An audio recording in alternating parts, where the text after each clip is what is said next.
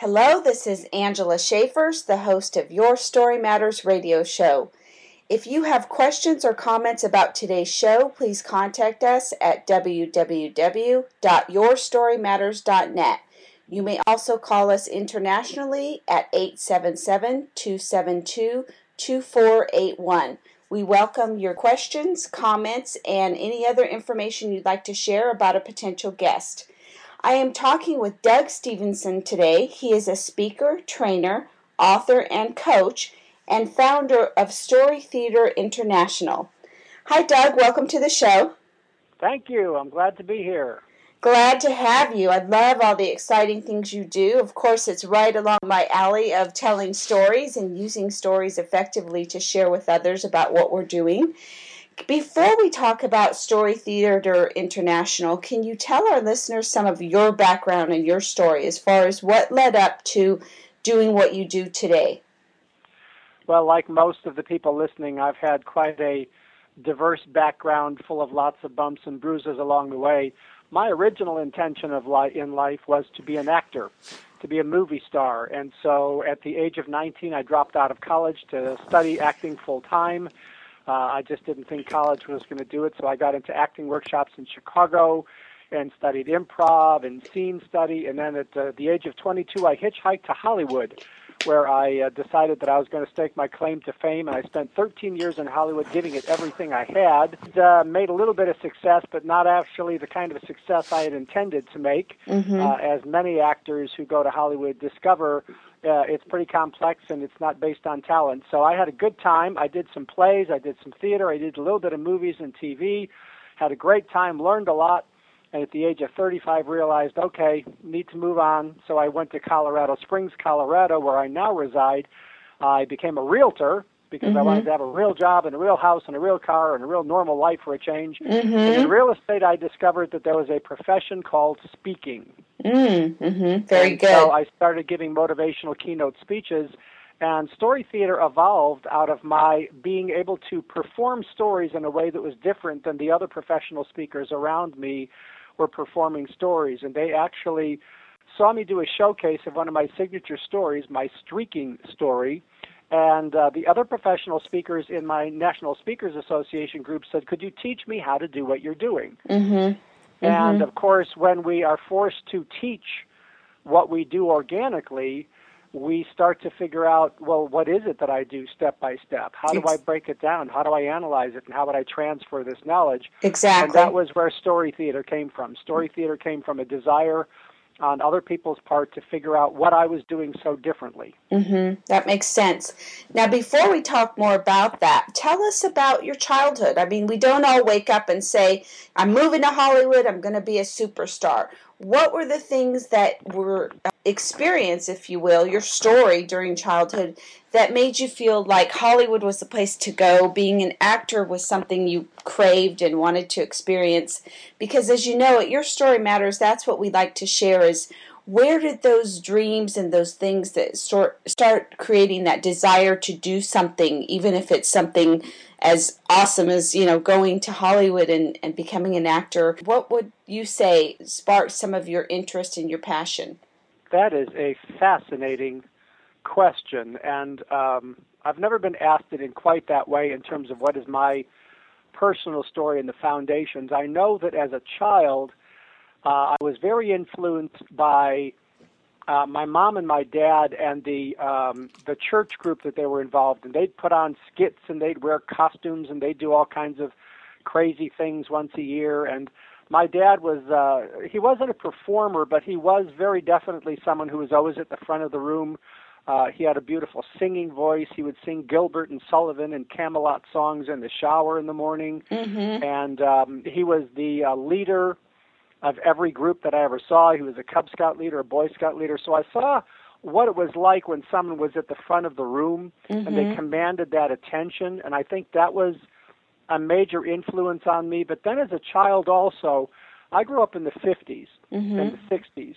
And back then there were these fabulous Bob Hope and Bing Crosby movies. There was Laurel and Hardy and Abbott and Costello.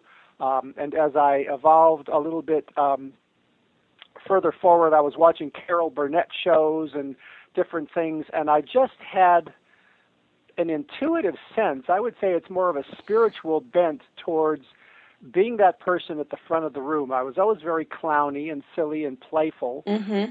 I was only 9 years of age, but for some reason I had this instinct. Mm-hmm. Now, I started acting as soon as I could. I didn't have any acting in high school. There just wasn't any theater. But as soon as I could get going in college and then out of college, I started to apply myself.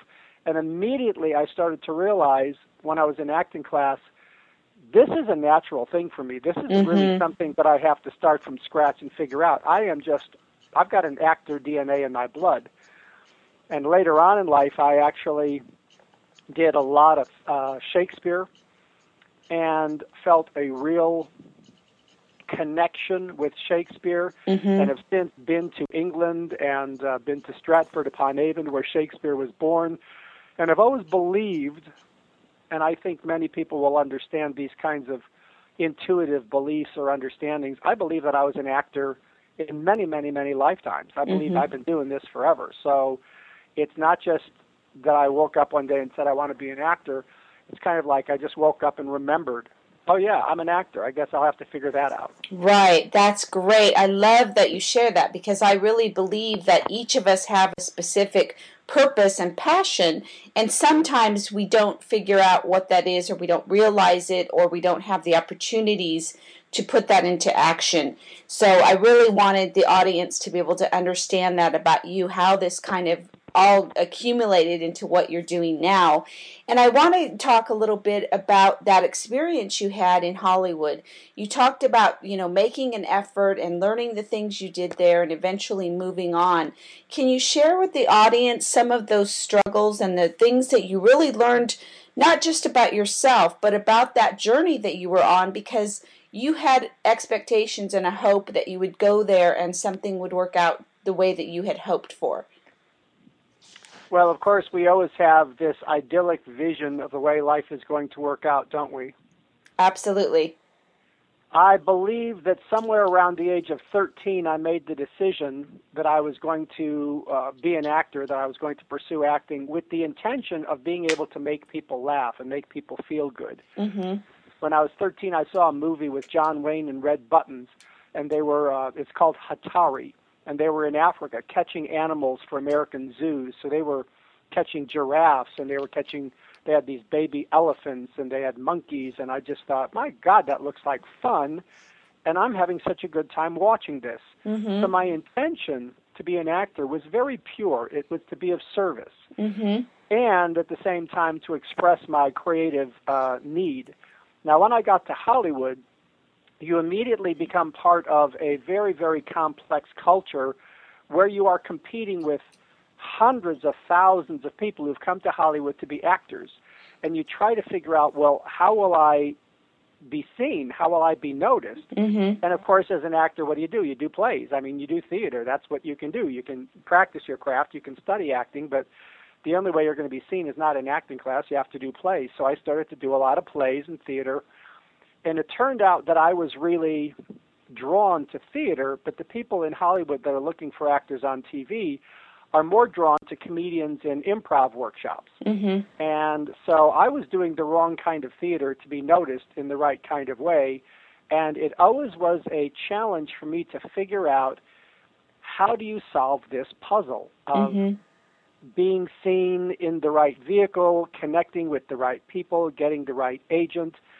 I had to learn how to be very aggressive in terms of marketing and selling myself. I would go door to door to agents and just walk in the door and say, hi, I'm an actor. And I just did all of these very, very aggressive and crazy things. I learned a lot about myself after leaving Hollywood, in that I spent so much of my time in Hollywood trying to figure out what they wanted me to be, what it would take for me to be successful. How could I change myself into what I thought they wanted? How could I become a marketable commodity? In the process, I lost myself.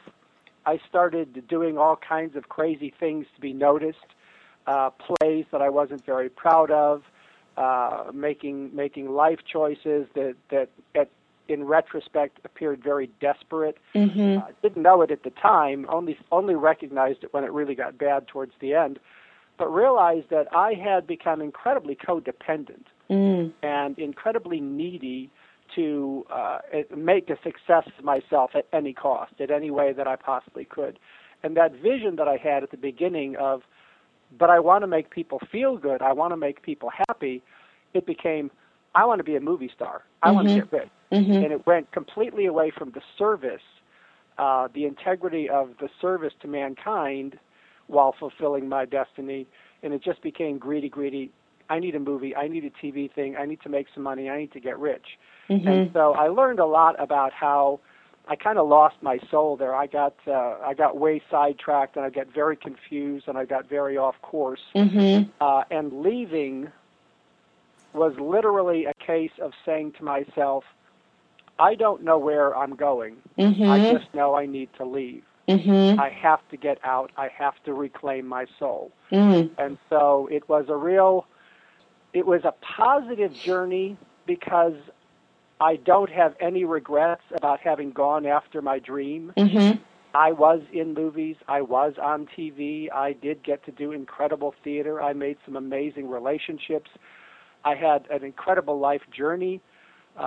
But at the end of the day, the lesson for me was you have to be true to yourself. You have to maintain your soul, and you have to know what your purpose in life is and stick to it. Otherwise, it's very easy to get completely pulled off course, which I did.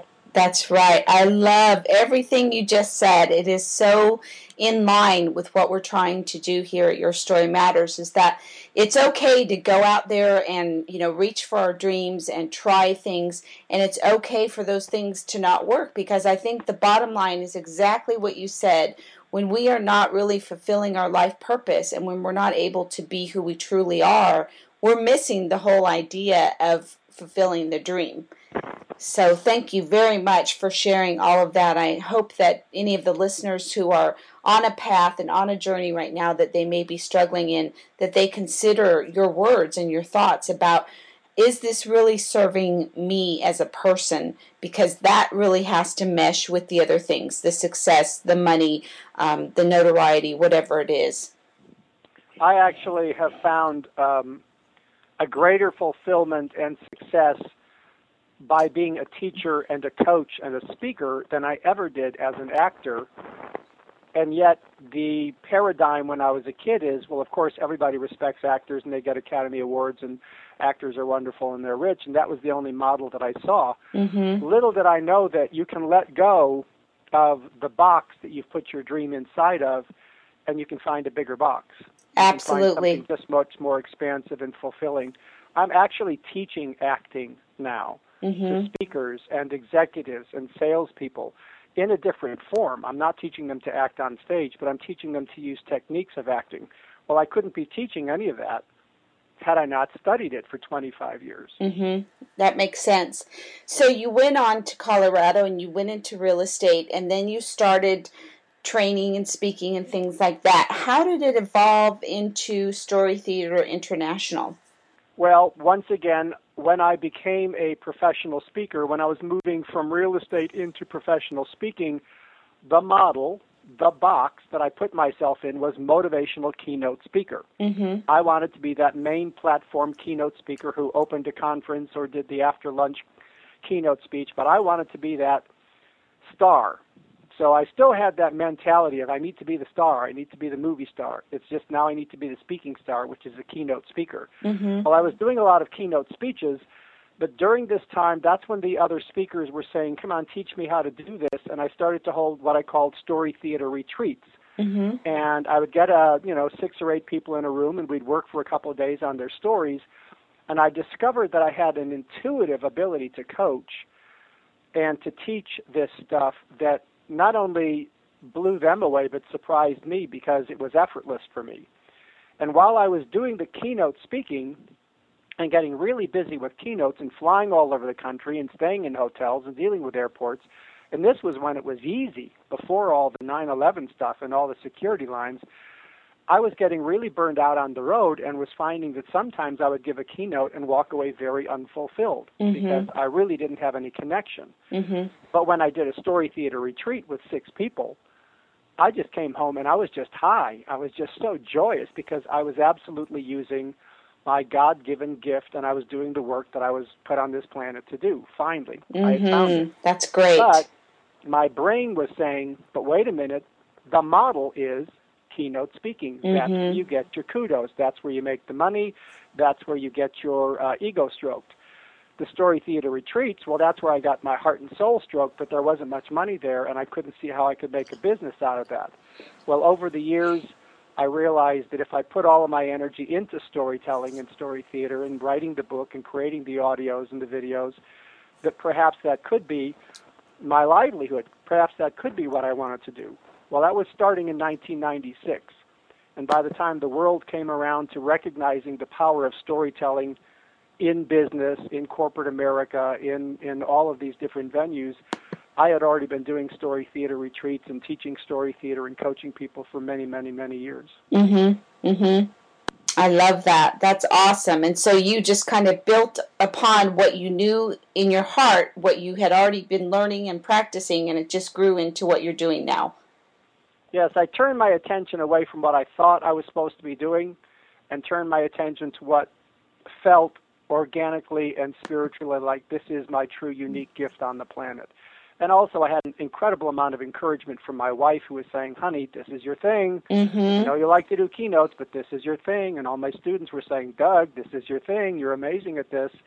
And so I finally had to let go of my brain was saying is, how can you make money with this? Right. And go with what my heart was saying, which is, if you just do what you're absolutely amazingly brilliant at and unique at and you love, we'll just see what happens. And eventually my income, has probably increased about 4 or 5 or 6 times to what it used to be when I was a keynote speaker, because now I own this niche called story theater.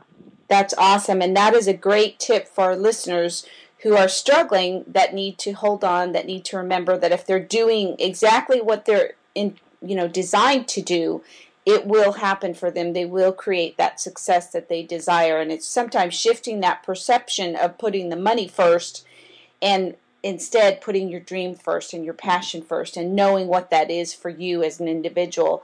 Very, very good information for you to share with our listeners today, Doug. So can you tell us then, although you did all this stuff and you had the courage to make the change and to take other paths and to open your box even wider, as you said, what did you do when you had those times of discouragement or doubt? Were there times when you thought, you know what, maybe I should just put this all on the shelf and, go work at, a bank or something else? I mean, I know you were doing real estate, but sometimes I think that as entrepreneurs, we get that feeling once in a while that we could just go to a 9-to-5 job and it would be so much simpler. What do you think? Well, I have a feeling that you will relate to this statement. I am unemployable. I cannot work for somebody else. I've never been able to work for somebody else and make it work. I'm just not an employee. I'm an entrepreneur. I'm a creative person, and I have always been able to figure out where can I work that gives me autonomy and that gives me freedom and allows me to create. I have been homeless in Los Angeles. I have been flat broke in Colorado Springs.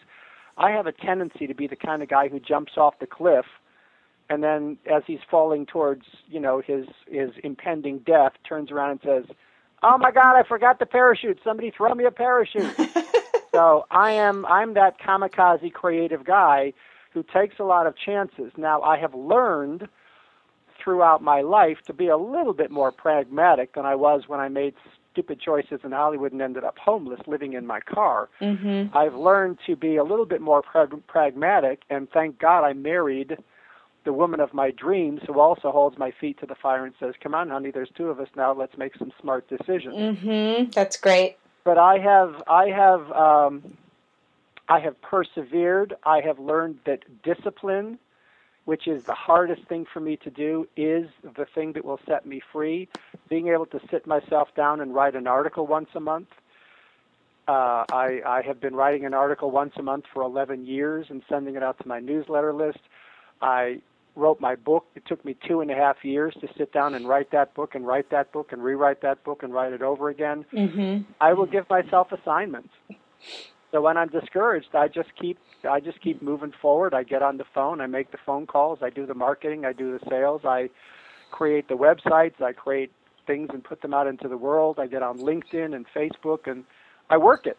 Mm-hmm. You know, I work it. I don't just sit here waiting for the phone to ring. I work it. I get out and I go places and I speak and I give things away for free. I do things for free that will get me noticed, and I've just figured out how to work the business of the speaking business, and now it works. Mm-hmm. It comes to me. I have created an attractiveness for people in the world, and they know where to find me. Mm-hmm. I think that's a great tip to share, is that you keep going, you keep trying different things, and you keep working.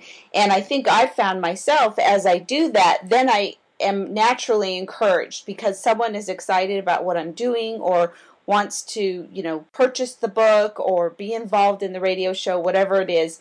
So it's a really good thing to really keep going, because you just never know, and you probably know this yourself, when that one person is going to be interested and want to do something with you or have you come and do something at their company, organization, etc. Yeah, the greatest challenge, I think, for a lot of entrepreneurs and people who are storytellers in their heart but can't figure out how to make it pay, you have to get out into the world and you have to let people see you. You have to create product, which is speeches and stories and books and tapes and everything, but a speech or a presentation is a product. Mm-hmm. A really amazing story, the kind of stories that I teach people how to do that are 8 and 10 and 12-minute pieces of theater that teach a business message, these are products. And you've got to put that product out into the marketplace, and it's got to be visible everywhere on the internet and in person and in your community and all over the place. You've got to continually push yourself out there. And the phrase that I use to help people to understand how to do this is simply this: love yourself and let them watch. I love it. That's a great one. That's awesome, Doug. Thank you for sharing that. So, you have graciously donated a book to Your Story Matters radio show to share with one of our listeners. It's called The Story Theater Method, and I am so excited that we'll be able to give one out to one of the listeners when they comment about the show, either on Facebook or via the website, or give us a call and mention your show and something they learned of value from it. We will send them out the book after we pick from all the names that have participated. Can you tell the listeners about the book? And you mentioned taking a while to write, but tell us what the book includes and what types of things they can learn from your book, Story Theater Method. Well, people had been encouraging me to take what I'd been teaching and put it into a book form for a long time. And as I sat down to write the book, the reason it took me so long is, for one, I have a real hard time sitting still for a long time, but the other one is trying to figure out how do I explain all of these techniques that I've learned over the year and that I'm evolving and figuring out and teaching to people. How do I do this in such a precise way that somebody can read the book and then they can get up and do it? The challenge that I've had with so many of the books that talk about story is they don't really break it down and teach you how. Mm-hmm. They kind of give you vague ideas about how, but I come from a theater background, and theater and movies are very, very technical. You know exactly when to move, when to be still, what to do in between the words, how to use staging, how to create a three-dimensional space that people participate in the audience in their imagination. And so the book teaches basically three things. It's got a lot of philosophy around concepts and philosophies around presentation that are very counterintuitive based on my acting background, but it teaches you basically three things.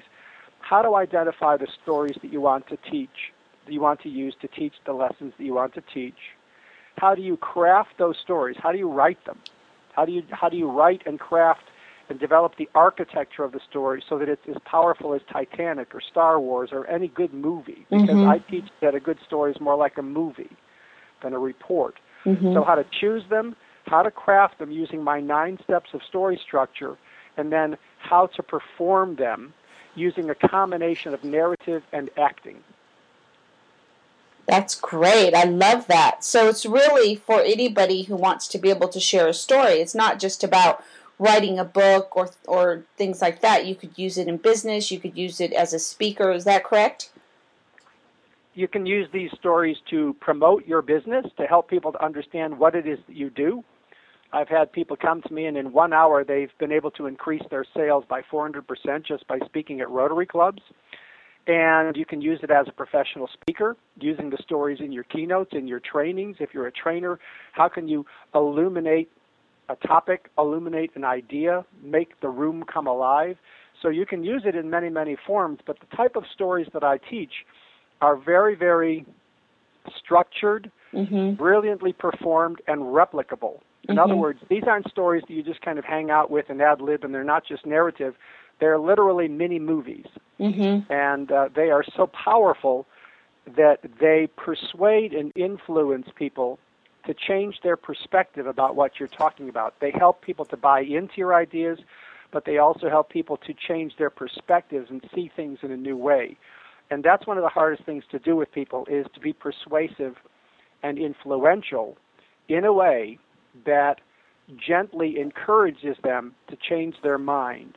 I agree. I think that's awesome that you have such a tool for people to use, because as you know, especially now with social media and the various ways that we can touch people all over the world, we really have to have clear content, a clear message to get our point across, because there's so many others trying to share their things, their methods, their coaching, their books, their product, whatever.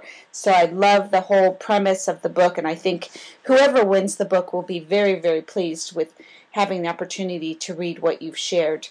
Can you tell our listeners now more about Story Theater International, all that you do? Because I know there's several things, so I want to make sure you have the opportunity to share those different services and how they can get in touch with you and find out more. Well, my business is divided up into three or four core areas. Number one are the keynotes. I still do keynotes on emotional eloquence, on Aikido selling, which is using stories to sell, on the power to persuade, the magic of story, which is what are stories and how do you use them in a business context. So I do a lot of keynotes that revolve around the use of story and metaphor. I also do a lot of corporate training where I go out and do 1 or 2 day trainings, helping leaders, helping salespeople, helping marketers to learn how to use stories to more effectively engage and persuade people. I also do a lot of story theater retreats here in Colorado Springs in my studio, the Peakview Studio. People fly here from all over the world, and the retreats are 2.5 days with only 4 people. And we work very intensively for 2.5 days on one story, showing people how to polish the story, how to craft the story, how to brand the message of the story. People get videotape coaching. It's a very intimate and transformational experience. So there's the keynotes, the training, and the retreats.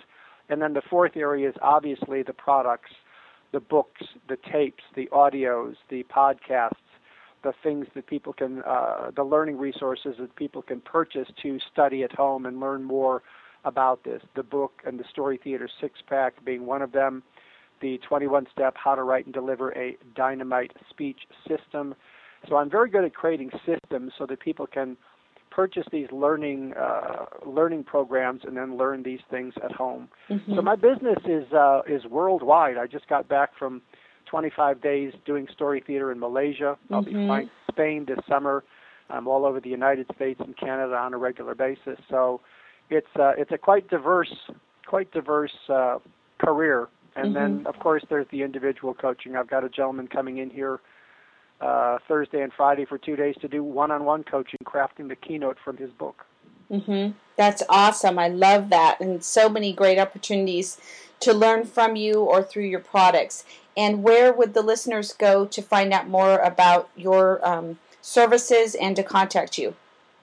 Well, they can go to www.storytelling-in-business.com.